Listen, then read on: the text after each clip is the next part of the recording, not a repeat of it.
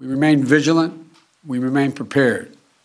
Last night's operation took a major terrorist leader off the battlefield, and it sent a strong message to terrorists around the world. We will come after you and find you. Oh yeah, global war on terror. Still going, and going, and going. Well, I don't know why I came here tonight. I got the feeling that something ain't right. No, it ain't. I'm so scared in case I fall off my chair. And I'm wondering how I'll get down the stairs. Clowns to the left of me, jokers to the right. Here I am, stuck in the middle with you. I am. From Pacifica Radio in Los Angeles, this is the BradCast, as heard on KPFK 90.7 FM in LA. Also in California, in Red Bluff and Redding on KFOI, Round Mountains KKRN, and Eureka's KGOE. Up in Oregon on the Central Coast on KYAQ, Cottage Grove's KSO, Eugene's KEPW. Lancaster, Pennsylvania's WLRI, Maui, Hawaii's KAKU, in Columbus, Ohio on WGRN. Palinville, New York's WLPP, Rochester, New York's WRFZ, down in New Orleans on WHIV, out in Gallup, New Mexico on KNIZ, Concord, New Hampshire's WNHN, Fayetteville, Arkansas's KPSQ, in Seattle on KODX, Janesville, Wisconsin's WADR, and Minneapolis, St. Paul's AM 950 KTNF. We also stream coast to coast and around the globe on the internet on the Progressive Voices channel, Netroots Radio, Radio for Humans, FYI Nation, NicoleSandler.com, Radio Free Brooklyn, Workforce Rising, No Lies Radio, Verdant Square Radio, Detour Talk, and all of your favorite podcast sites blanketing planet Earth 5 days a week. And I think the middle swath of the country could probably use a blanket today. Yes, indeed. Well, where was I? Blanketing Planet Earth 5 days a week. I'm your favorite host, Brad Friedman. Your friendly investigative blogger, journalist, troublemaker, muckraker, and all around pretty swell fellow.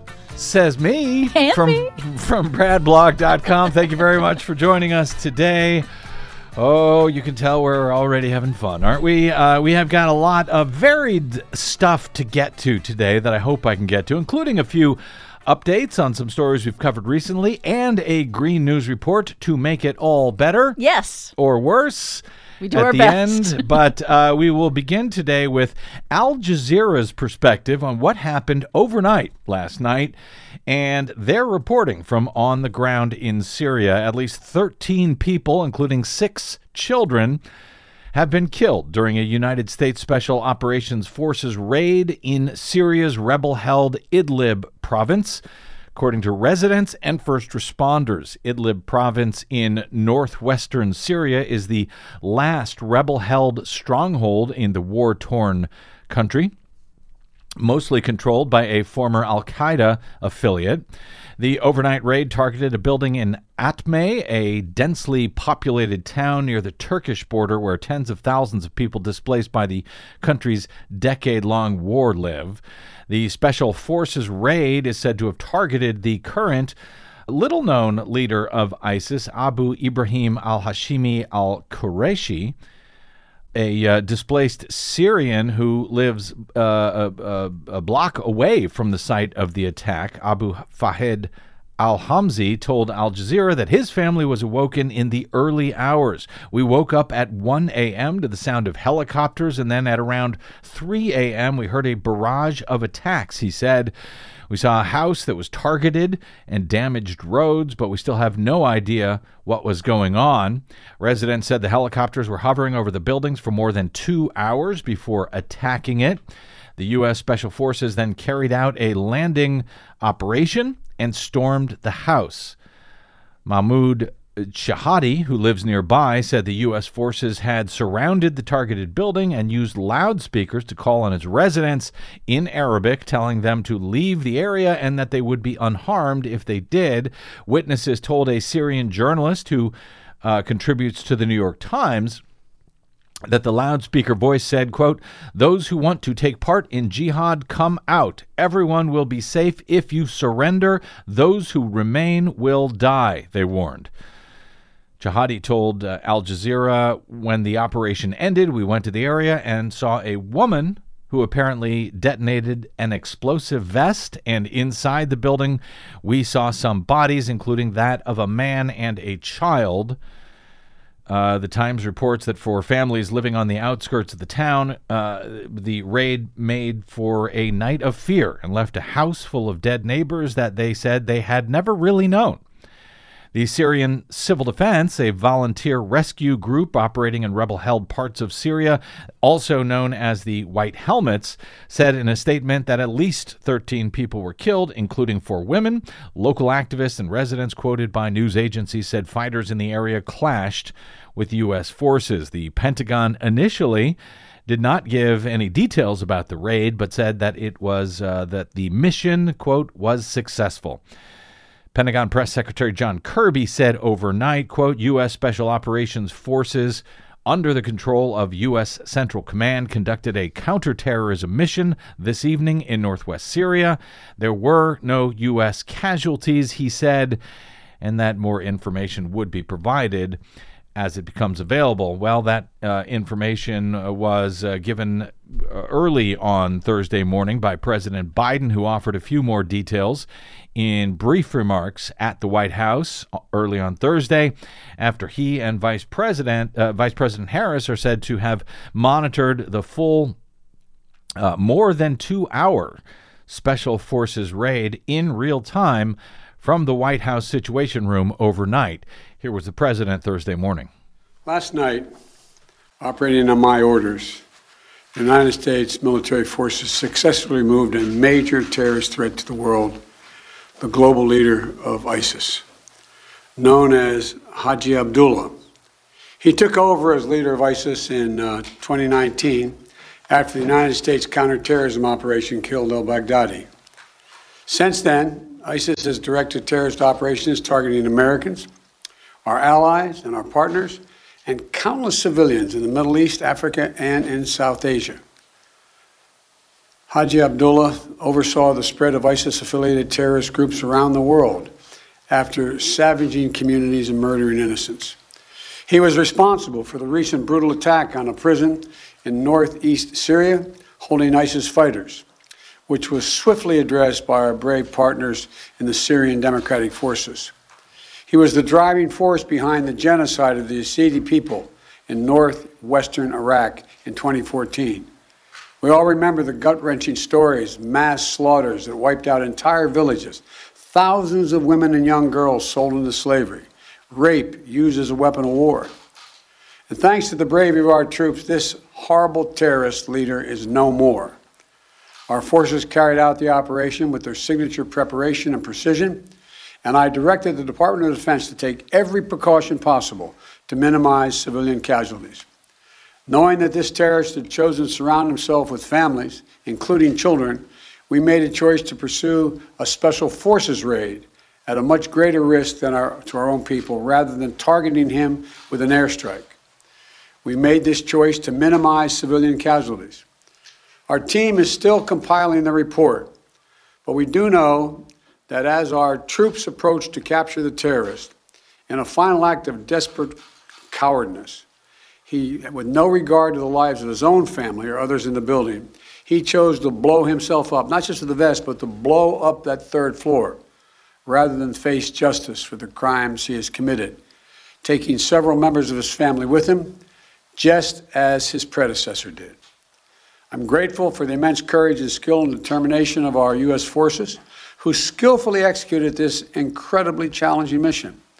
The members of our military are the solid steel backbone of this nation, ready to fly into danger at a moment's notice to keep our country and the American people safe, as well as our allies. And I'm also grateful to the families of our service members. You served right alongside these soldiers and sailors, Marines, Special Forces, the loved ones, giving them the strength and support they need to do what they do. To our service members and their families, we're forever grateful for what you do for us, and we owe you a debt. Thank you. We're also aided by the essential partnership of the Syrian Democratic Forces. I want to commend our dedicated intelligence community, the Department of Defense, and members of our national security team throughout the government whose meticulous and tireless work over the course of many months ensured that this mission succeeded. This operation is testament to America's reach and capability to take out terrorist threats no matter where they try to hide anywhere in the world.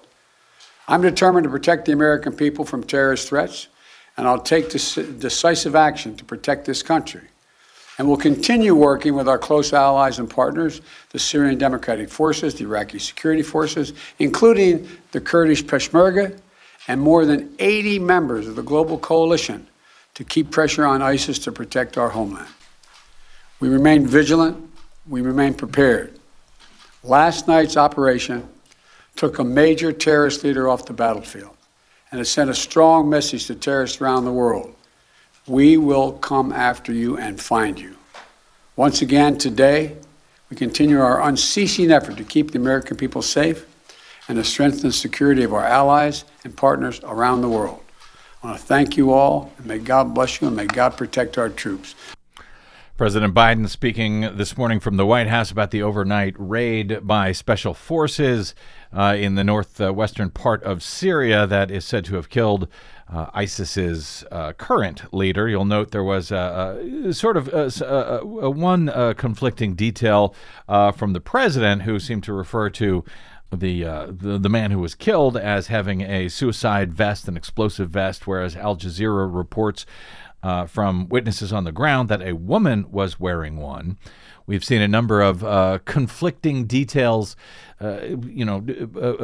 appearing in the days and months that follow some of these reports in recent years from several administrations going back, where we learn a different story several months down the line than we were given initially. And I think Jen Psaki was asked by reporters about some of that today. I will say that the reporters acquitted themselves well in both the White House press briefing and later on Air Force One. They asked and pressed the White House and Press Secretary Jen Psaki to provide evidence of what happened. And they said, do you have any evidence to prove that this is how the outcome came about? And of course, they didn't have any at this time.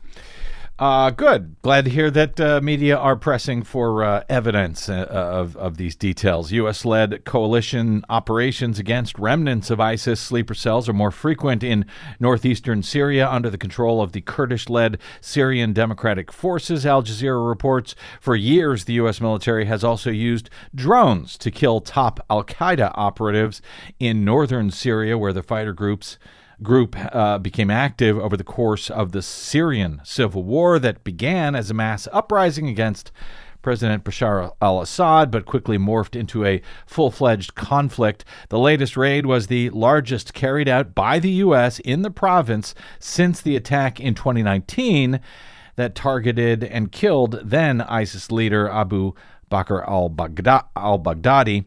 It came a week after U.S. Secretary of Defense Lloyd Austin issued a directive ordering military leaders to do more to protect civilians from harm in drone attacks and other combat operations.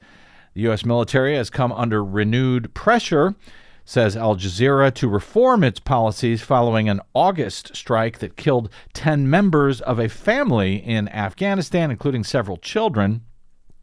Thus, last night's attack with special forces rather than an airstrike, as Biden referenced in his remarks. That following a December investigation by the New York Times, which concluded, based on a trove of confidential Pentagon documents, that U.S. air wars in the Middle East have been marked by, quote, deeply flawed intelligence and faulty targeting that has resulted in the deaths of more than 1,000 civilians over the past decade. So, with everything going on in this country right now, and of course with tensions continuing to ratchet up with Russia on the border of Ukraine, the so-called global war on terror continues. It keeps going and going and going. Yes. So does, by the way, the U.S. war on COVID, which we haven't had time to mention in a few days. In that battle, we've got both good and bad news today. You may recall a few weeks ago on the show, we told you that if you could just hang on a few more weeks, that the then skyrocketing Omicron, if it followed the science seen elsewhere in South Africa and the UK and even New York at the time, which had been among the first states to get hit hard by the new variant, that it would soon begin to fall as quickly as it shot up to dwarf the surges of all of the other previous variants, at least in terms of cases, and that it would then begin to fall just as quickly and swiftly. Well, that has, in fact, now happened in the majority of states. At least it has begun to happen. It is still rising in several states, most notably in the Northwest, in Washington State, Idaho, Montana, and up in Alaska, as well as in the Northeast, in Maine, of all places.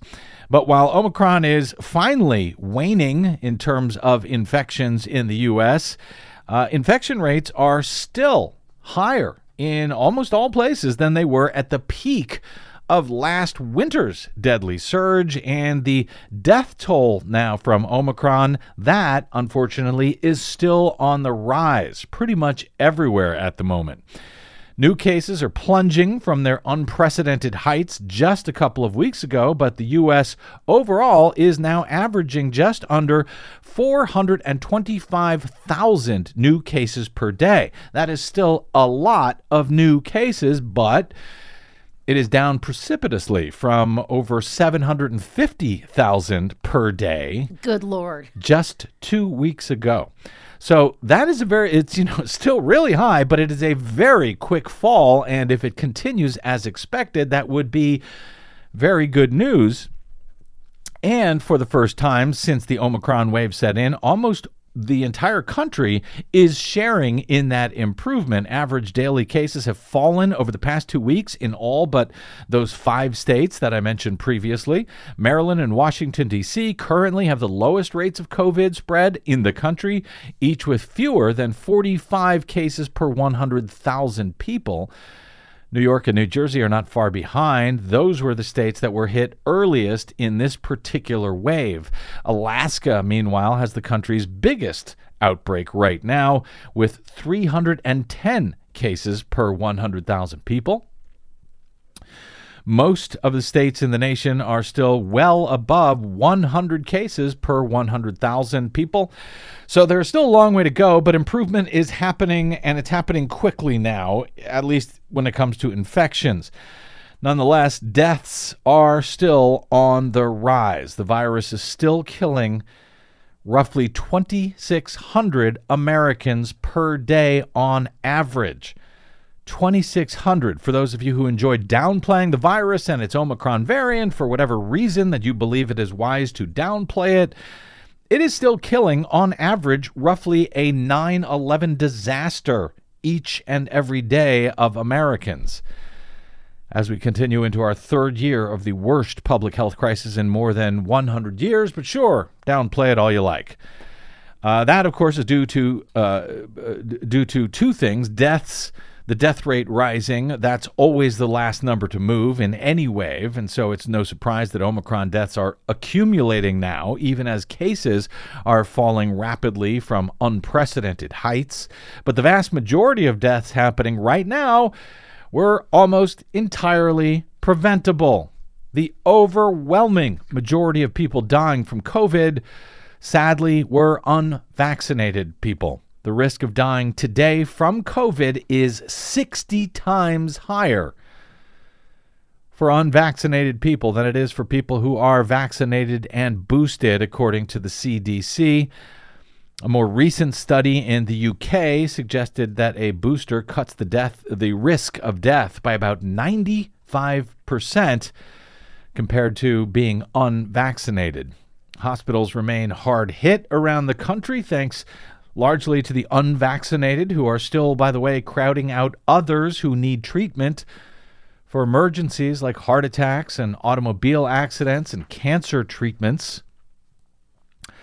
Hospitalization is currently 16 times higher for unvaccinated adults aged 18 and older than it is for those who are fully vaccinated. For the unvaccinated who are aged 12 to 17, it is 8 times higher than for those who are vaccinated. Hospitalization rates if you're 50 and older is 18 times higher if you are unvaccinated and 50 years of age or older. But, and it's worth repeating, the risk of dying right now remains 60 times higher for those who are unvaccinated. So yes, please get your shots, and please, if you haven't, get your booster. Yeah, because remember, the vaccine helps reduce your risk of hospitalization, which helps reduce the risk to your community that the medically vulnerable will not be able to get a hospital bed because of an unvaccinated person also needing that bed.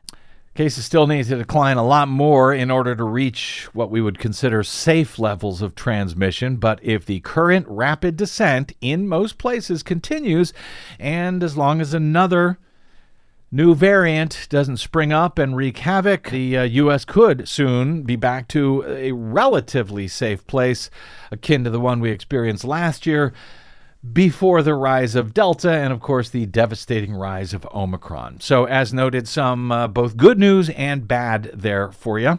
And now for a bit of what I think is pretty unabashedly good news overall, at least for American democracy.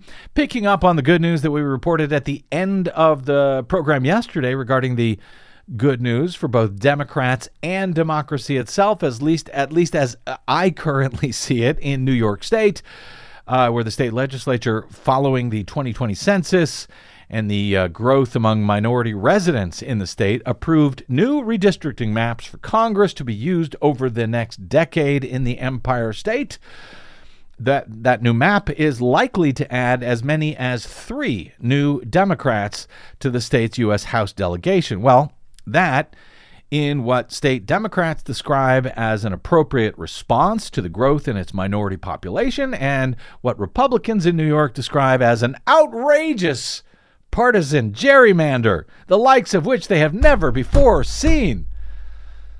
Because apparently they, I guess, don't read newspapers, or they watch only the pretend news over at Fox, so they haven't noticed what GOP-controlled states like, Ohio and North Carolina and Alabama and Tennessee and Texas, just to name a few, have done to their new maps in recent weeks. Where Texas, for example, which is adding 2 new House seats because of its population growth over the past 10 years, almost 100% of that growth thanks to growth in the Black and Hispanic populations. And they are actually, in response, adding 2 new white majority districts and removing entirely several minority voting districts. I wonder if the Republicans up in New York are as furious about what's going on in Texas as they are in their own state. Thankfully, though, courts in Ohio and North Carolina and even Alabama in recent days have rejected the partisan gerrymandered GOP maps and are forcing new maps to be drawn in those states, which, for example, in Alabama, will most likely be required to add a second Black majority district. In Ohio, the GOP's redistricting was so egregious, both in its new maps and its old ones used over the past 10 years, that the new maps being ordered now by the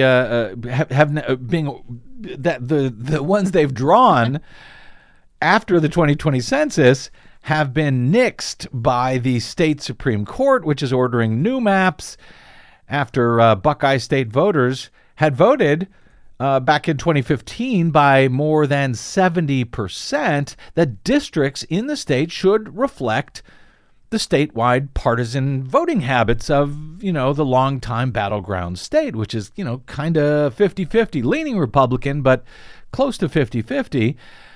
So the Supreme Court looked at that, looked at what the voters decided back in 2015 and said, no, you got to redraw these maps. And that could mean that there will be at least 3 new Democratic-leaning districts for the U.S. House in Ohio. So, with all of that said, here is the new good news for fans of American democracy that we can add to all of that today. This time in Pennsylvania. The Pennsylvania Supreme Court will draw a new state congressional district map after the state's Democratic governor, Tom Wolf, and the GOP-controlled Pennsylvania legislature got deadlocked over the map that was drawn by the Republicans.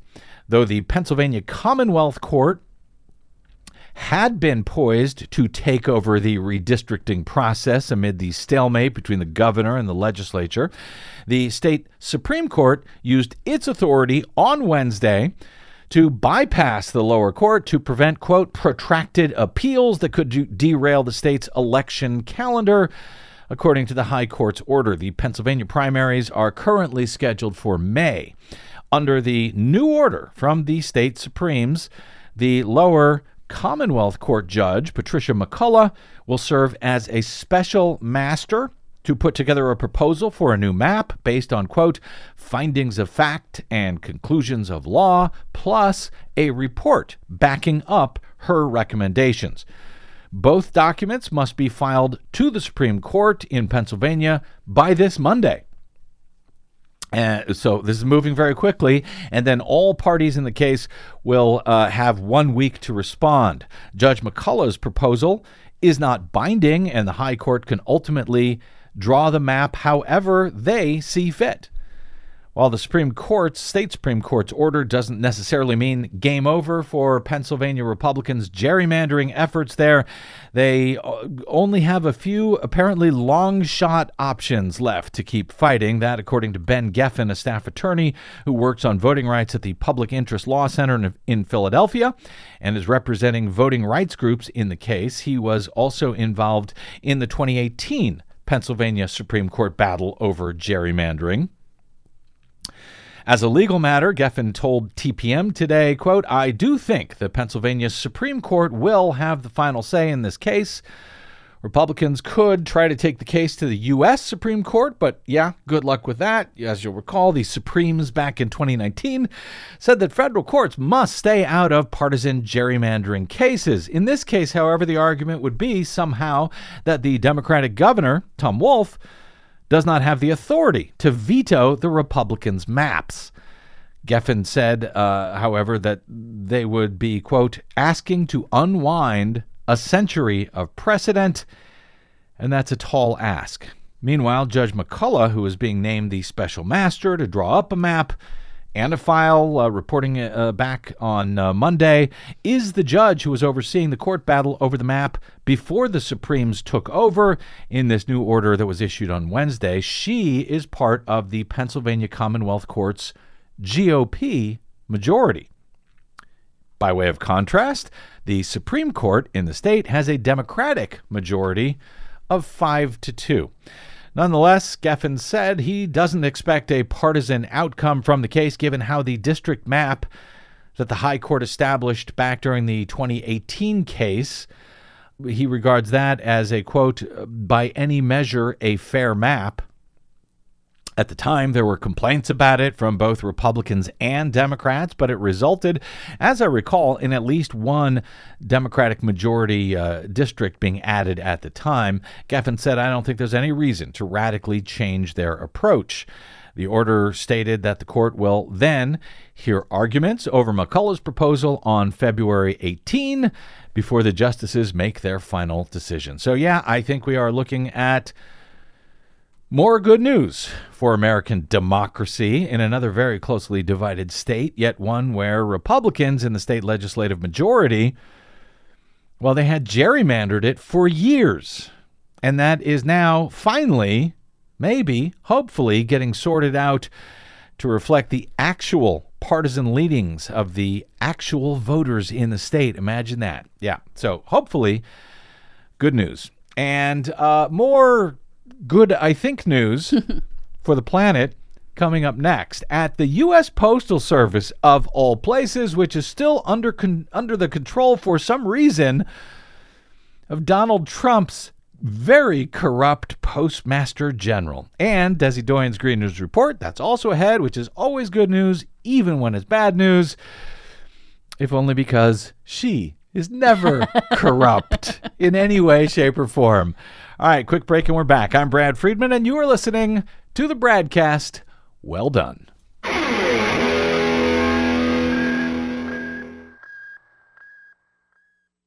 Hey, this is Brad. please consider supporting whichever progressive media outlet is serving you.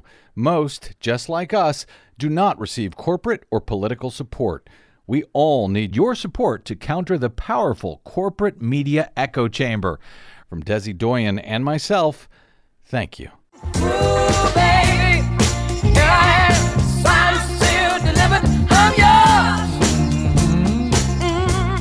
Welcome back. It's the BradCast. Brad Friedman from BradBlog.com. So, Desi, you're going to mention this story. This just kind of blows my mind. Desi is going to mention this story a little bit in her Green News report shortly, but I think it deserves much more attention than obviously we will have time for in our 6-minute GNR. Which is jam-packed with all kinds of other stories, stuff too. As well, yeah. Because this could or should have a huge impact on greenhouse gas emissions in this country for decades at this point. So from this sort of mind-bending exclusive at Washington Post yesterday, the Biden administration launched a last-minute push on Wednesday to derail the U.S. Postal Service's plan to spend billions of dollars on a new fleet of gasoline-powered delivery trucks, citing the damage the polluting vehicles could inflict on the climate and Americans' health. Could inflict... The dispute over the Postal Service's plan to spend up to $11.3 billion on as many as 165,000 new delivery trucks over the next decade has major implications for President Biden's goal of converting all federal cars and trucks to clean power. Postal Service vehicles make up a third of the government's fleet, and the EPA warned the agency last fall that its environmental analysis of the contract rested on flawed assumptions and missing data. Well, there is a shock. The agency that is still headed up by Donald Trump's corrupt Postmaster General, Louis DeJoy, produced a flawed environmental analysis? What? Really? Who could have possibly guessed that? The EPA and the White House Council on Environmental Quality sent letters to the Postal Service on Wednesday that urge it to reconsider plans to buy mostly gas-powered vehicles and conduct a new, more thorough analysis. The EPA also asked the post office to hold a public hearing. Oh, that would be nice.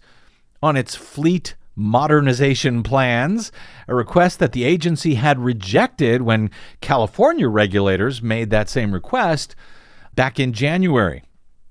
The Postal Service's proposal, as currently crafted, represents a crucial lost opportunity to more rapidly reduce the carbon footprint of one of the largest government fleets in the world.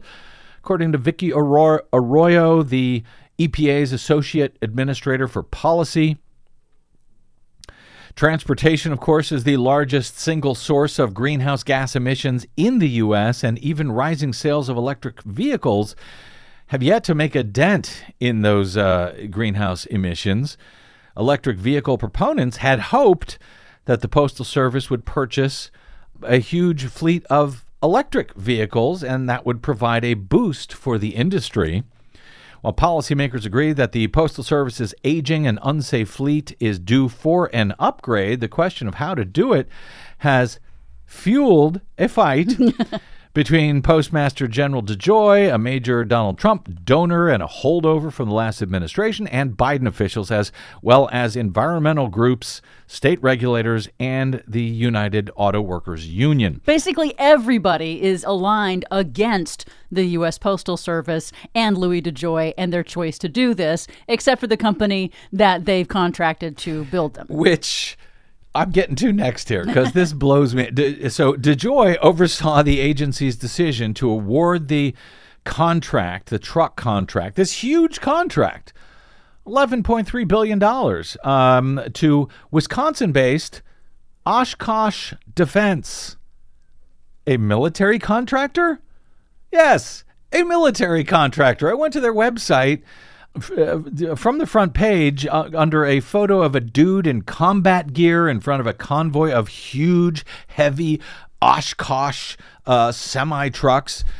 The text says, "Your mission, our honor. At Oshkosh Defense, we stand behind those who dedicate their lives to protecting others. As the global leader in the design, production, and sustainment of military vehicles and mobility systems, we strive to exceed our customers' ever-changing needs. We operate with unparalleled commitment to those who depend on our products and services worldwide to perform their missions and return home safely." Sure, let's have them build these lightweight little postal delivery trucks. The Oshkosh Defense lists the vehicle categories that they make on their front page of their site: light tactical vehicles, medium tactical vehicles, heavy tactical vehicles, MRAPs, which are mine-resistant ambush-protected vehicles, and AARFs, aircraft rescue firefighting vehicles, all heavily armed and, I suspect, not particularly fuel efficient in any way. Nothing at all on the front page about lightweight Postal Service mail delivery trucks. Yeah, notice anything missing from that list? Electric vehicles. Yep, not a word about it. I did a search, by the way, on the site for USPS or Postal Service. Nothing at the site. So yeah, they're a military contractor. Of course, the Trump administration's Postmaster General would give them this contract rather than, Detroit. One of the American car companies, one of the car companies that is already knows how to make electric vehicles. So DeJoy signed off on this. This gets crazier. He signed off on a plan to replace the USPS's fleet of tens of thousands of trucks. The plan calls for just 10% of the, again, 165,000 new mail delivery trucks, just 10% of them to be electric. And the plan would offer only a 0.4 mile per gallon fuel economy improvement over the agency's current fleet, which is nearly 30 years old. So this 30-year-old fleet is going to be replaced by a fleet that improves the MPG by 0.4 miles per gallon. I mean, even if they went with all gas trucks here, you mean to tell me that in 30 years they could only figure out how to improve fuel efficiency by 0.4 miles per gallon? It's not like the existing trucks were wildly fuel efficient and there was just nothing to improve on, because guess what? The old trucks that we've been using for the past 30 years, any idea how many miles per gallon they get? Do you know the answer to this question? I'm going to let you say it. 10 miles to the gallon. 10 miles to the gallon is what the current trucks get over the past 30 years. But don't worry, we're improving that by 0.4 miles per gallon. So they'll get 10.5, maybe, if we're lucky. If we're lucky on a good day. When asked why the service was not buying more electric vehicles, DeJoy said it couldn't afford them. Now, the objections from the Biden EPA here to the current plan that was signed off last year, reportedly, it took senior postal leaders by surprise. The governing board there was largely unaware of any problems or tension around the environmental impacts of these trucks. That, according to 3 people involved with the contract who spoke to the Post on condition of anonymity. The U.S. House, plans to vote in coming days on legislation that would relieve the Postal Service of much of the debt that it carries, which exceeds some $200 billion.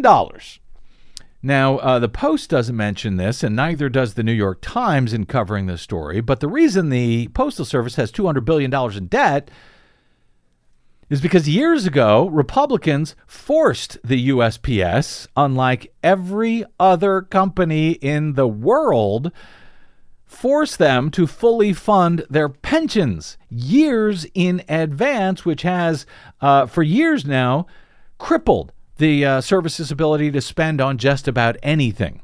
And the individuals who spoke to the Post apparently said post office officials privately worry that a fight over its environmental record could lead congressional Democrats to delay the vote to relieve them of that $200 billion in debt.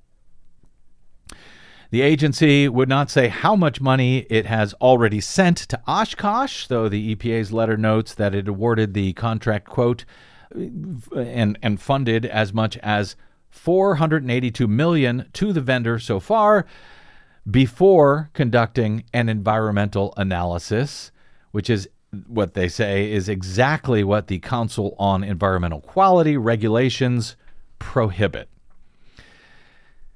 And by the way, this is exactly what we just had a story last week where a federal judge came in and canceled the sale lease, the lease world's sales, largest offshore lease sale in the Gulf of Mexico, right? Oil and gas leases out there because the Trump administration failed to do, or basically gamed the environmental analysis they did before the Biden administration was then ordered by a judge to carry out the lease sale anyway. And so we have the National Environmental Policy Act to thank for this, known as NEPA for short. That is something that Republicans have been trying to dismantle and destroy and repeal if they can get their hands on it, because that is the thing, that is the statutory law that requires agencies to go through these environmental analyses and gives the environmental groups and organizations the databases in order to sue to block these kinds of ridiculous, environmentally damaging, climate damaging choices. Apparently, it requires them to go through these environmental analyses, but it doesn't require them to do them in any way correctly or as per the law. True, it doesn't, but it does provide the avenue for that kind of accountability. To go in and sue, yeah. But this gets crazier. It gets worse. Yes, it does. The Postal Service once bragged that it could convert all of these new gas-powered vehicles to a battery electric drivetrain with taxpayer funding down the road at some point. But you'll be shocked to learn they have since backed off those claims. I wonder why. Representatives from Oshkosh, which has little experience building electric vehicles for civilians, by little do they mean none, they declined to answer any questions about the postal procurement, citing a non-disclosure agreement. Yes, that's right. That would be a non-disclosure agreement for a huge public government contract. Really? Apparently. In its public comments, the EPA questioned why the Postal Service had assumed in its economic and climate study that battery and gas prices would remain the same decades from now, and overestimated the amount of greenhouse gas emissions produced by electricity powering plug-in vehicles. Yes, I wonder why they would have done that. I mean, not only are the gas prices not the same decades from now, they're not the same as they were 2 months ago, for Christ's sake. True. The EPA also criticized the mail agency for basing its analysis of electric vehicles on current charging infrastructure, which is in a nascent stage, and for only considering either shifting to an entirely electric fleet or switching over just 10% of its delivery vehicles. All or nothing. I mean, it was ridiculous. Yeah. Yes. The Postal Service's own analysis, meanwhile, showed that about 95% of mail carrier routes could be electrified without any problems. The Postal Service's draft analysis, quote, presents biased cost and emissions estimates that favor gas-powered vehicles. The EPA wrote, urging postal officials to revise their calculations. The mail agency largely disregarded that advice, barely changing its final assessment that was released in December.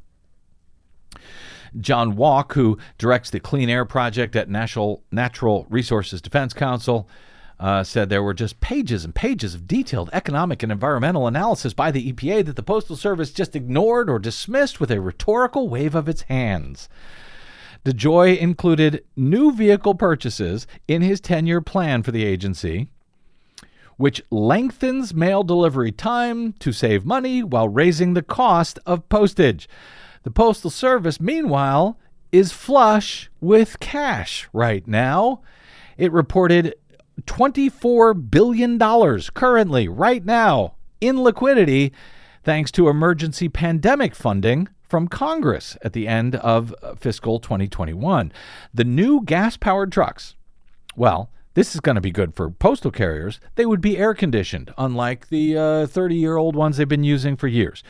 But with the air conditioning running, they would average just 8.6 miles per gallon. Electric vehicle experts said the industry standard for a gas-powered fleet vehicle is between 12 and 14 miles per gallon. So DeJoy's plan, who pretends to be so worried that the UPS doesn't have enough money, would be more costly than even the average industry standard. Because of the cost of fuel. Without a major improvement in their fuel economy, the new Oshkosh trucks are expected to burn about 110 million gallons of gas each year, although that is an 18% drop in fuel consumption compared to the current 30-year model, as long as it's not too hot out, requiring them to use the air condition. And yes, it will be hot out thanks to global warming caused by idiots like Louis DeJoy. EPA estimates show the greenhouse gas emissions from the Postal Service's new gas-powered trucks would total nearly 20 million metric tons over the vehicle's projected lifespan, roughly equaling the annual emissions from 4.3 million passenger vehicles. Environmental groups questioned the service's claim that the electric Oshkosh trucks could only travel 70 miles per charge. This is one of the reasons they said, well, we have many of our routes are longer than that. But the market for commercial electric vehicles right now, even though it is still young, most of the electric delivery vans that are being snapped up by the Postal Service's competitors right now have a range of well over 100 miles. DeJoy initially tried to counter critics' claims by saying that Oshkosh's gas-powered trucks could be retrofitted later, converting them into electric vehicles, even touting the technology to a House panel just last year. But the Postal Service has backed away from that strategy. Yeah, they don't talk about that anymore. Saying they, quote, have no plans to retrofit any vehicles. Surprise! And remember, this is a huge difference in neighborhood levels of air pollution. Not just for, the postal workers who have to drive these vans that they have to sit in for, hours and hours a day. Currently with the doors open. Well, yeah, but and even with the new ones, they will still Yeah. also be exposed to air pollution every day from those vehicles if the U.S. Postal Service goes with these gas-powered, terrible mileage vehicles, but also for your neighborhood. So, it's important to reduce it in your neighborhood as well. One last point here. The Postal Service has also backtracked on its initial plans for the fleet. It has retooled its public relations campaign, but in the fall, it ran ads in outlets like Time magazine showing a lush forest with the line, quote, "New routes to a sustainable world." We're committed, they said, to building a new fleet for a better environment with more fuel-efficient vehicles driving by cutting-edge technologies, the ad said, directing readers to a website for more info on the trucks. But that site barely discusses the new fleet. It says, quote, American business is changing and USPS is changing with it. Those fuel-efficient vehicles driving by cutting-edge technologies will be improving fuel efficiency by 0.4 miles per gallon, unless something changes here. Please make it so, EPA. Quick break, and we're back with Desi Doyen and the Green News Report. Yep. Right after this, I'm Brad Friedman. Don't touch that dial.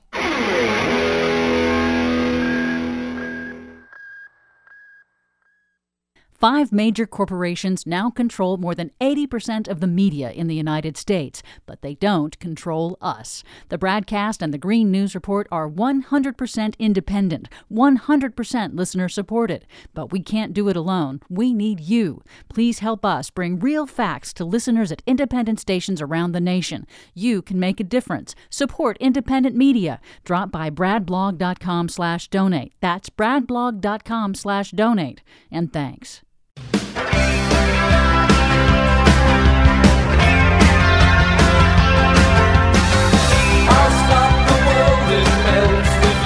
It's like we are living in two separate worlds.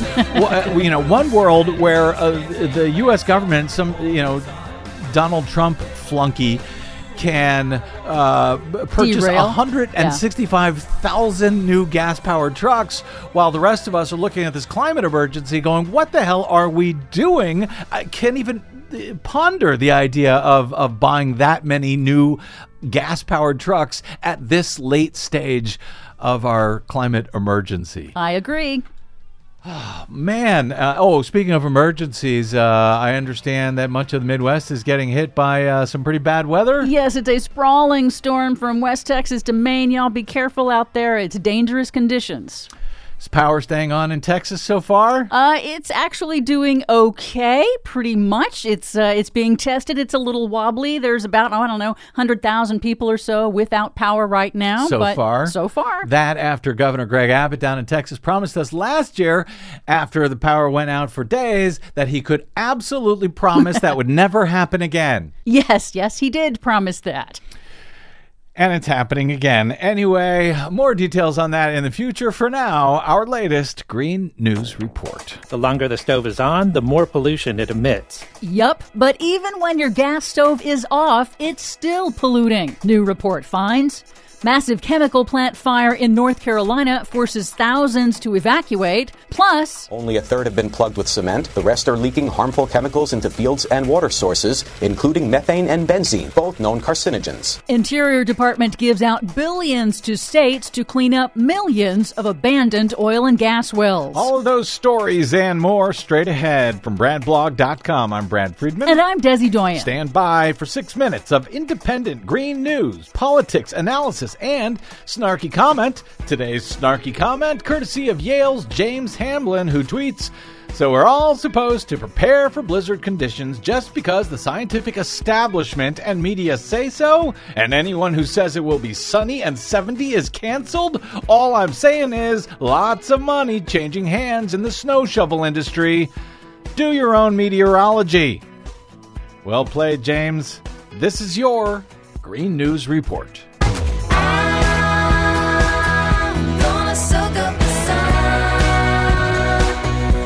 Okay, Desi Doyen, yet another chemical plant fire. This seems to happen constantly, doesn't it? Yes, it does. Thousands of residents in Winston-Salem, North Carolina were forced to evacuate due to a massive chemical fire that erupted Monday night at a fertilizer plant near their homes. Firefighters were forced to abandon the out-of-control blaze and remain at least a mile away because of the risk of a massive explosion. And officials warned residents to wear masks to protect from the toxic fumes. There you go. Big mask wins again. Speaking of air pollutants, a new Stanford study has found that gas stoves are much worse for the climate than previously thought. Researchers discovered that gas stoves and ovens release climate-warming nitrogen dioxide and methane in amounts equivalent to the greenhouse gas emissions of 500,000 cars, even when the appliances are not in use. They also found that the pollutants build up inside homes more quickly than previously understood.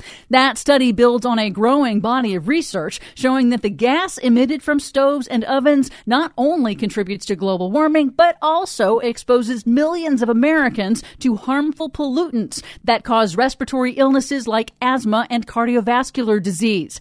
Research shows that children who live in a home with a gas stove have a 20% increased risk of developing respiratory illness. Really? In an interview with NPR, Drexel University epidemiologist Josiah Kephart said he's getting rid of his to eliminate the source of pollution right inside his house. It's our highest family priority to get it out and to get it an electric stove.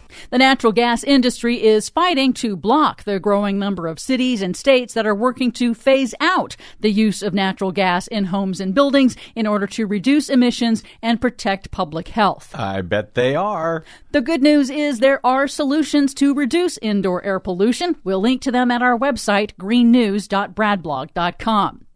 And it matters because a new study warns that parts of the world suitable for growing crops like coffee, cashews, and avocados will change dramatically as the world heats up, according to a new study. Coffee, cashews, and avocados are like three of my favorite things, man. Climate disruption is already costing the U.S. dearly. A different analysis found that crop insurance payouts for U.S. drought and flood-related crop losses have more than tripled since 1995. But some good news. The Biden Interior Department has released to the states the first round of billions in federal funding from the bipartisan infrastructure law to create jobs by cleaning up abandoned oil and natural gas wells, which are a source of methane. The EPA estimates that there are 3 million abandoned wells across the U.S., and 2/3 of them are leaking pollutants into the air and water. Wow. Methane is known as a super pollutant because it is 80 times more potent than carbon dioxide in the short term. The infrastructure bill directs $5 billion to orphaned well cleanup and $11 billion for abandoned coal mine reclamation. If you're counting, that's more than $15 billion of taxpayer dollars that went to profits for the fossil fuel industry because they were able to socialize the costs. Because they abandoned the wells, let them leak, and didn't clean it up themselves. Yep. Finally, the Biden Environmental Protection Agency has launched a last-minute push to derail a plan by U.S. Postmaster General Louis DeJoy to spend $11 billion replacing the Postal Service's aging delivery fleet with gas-powered delivery trucks instead of electric. The EPA cited the damage that the polluting vehicles could inflict on the climate and public health. The fleet is one of the largest government fleets in the world, and transportation is the largest single source of greenhouse gas emissions in the United States. So the push could make a big difference. Stop these new fossil fuel postal trucks. Really. For much more on all of these reports and the ones we couldn't get to today, check out our website at greennews.bradblog.com. Don't forget you can download our reports anytime via Stitcher, TuneIn, Apple, Google, or Amazon Podcasts, but not at Spotify. Find, follow, and share us planet-wide on the Facebooks and the Twitters at Green News Report. I'm Brad Friedman. And I'm Desi Doyen. And this has been your Green News Report. Oh, yes, wait a minute, Mr. Postman. Wait, hey, Mr. Postman. Yes, wait. Wait. Indeed. Thank you very much, Desi Doyen, our producer. Thanks to all of you for spending a portion of your day or night with us. If you missed any portion of today's program or any other, you can always download any of them and all of them for free at bradblog.com, a service made possible by those of you kind enough to help us stay on your public airwaves with a quick stop at bradblog.com/donate. Yes, we are 100% listener supported. Nicole Sandler is in for us on the next thrilling BradCast because I get to have oral surgery, but I hear she's got a hot interview. Oh, good. So you'll want to tune in for that. You can drop me email if you like. I'm bradcast@bradblog.com, and on the Facebooks and the Twitters, you will find me at TheBradBlog. I will see you there. Until we see you here again next time, I'm Brad Friedman. Good luck, world. Well, yeah.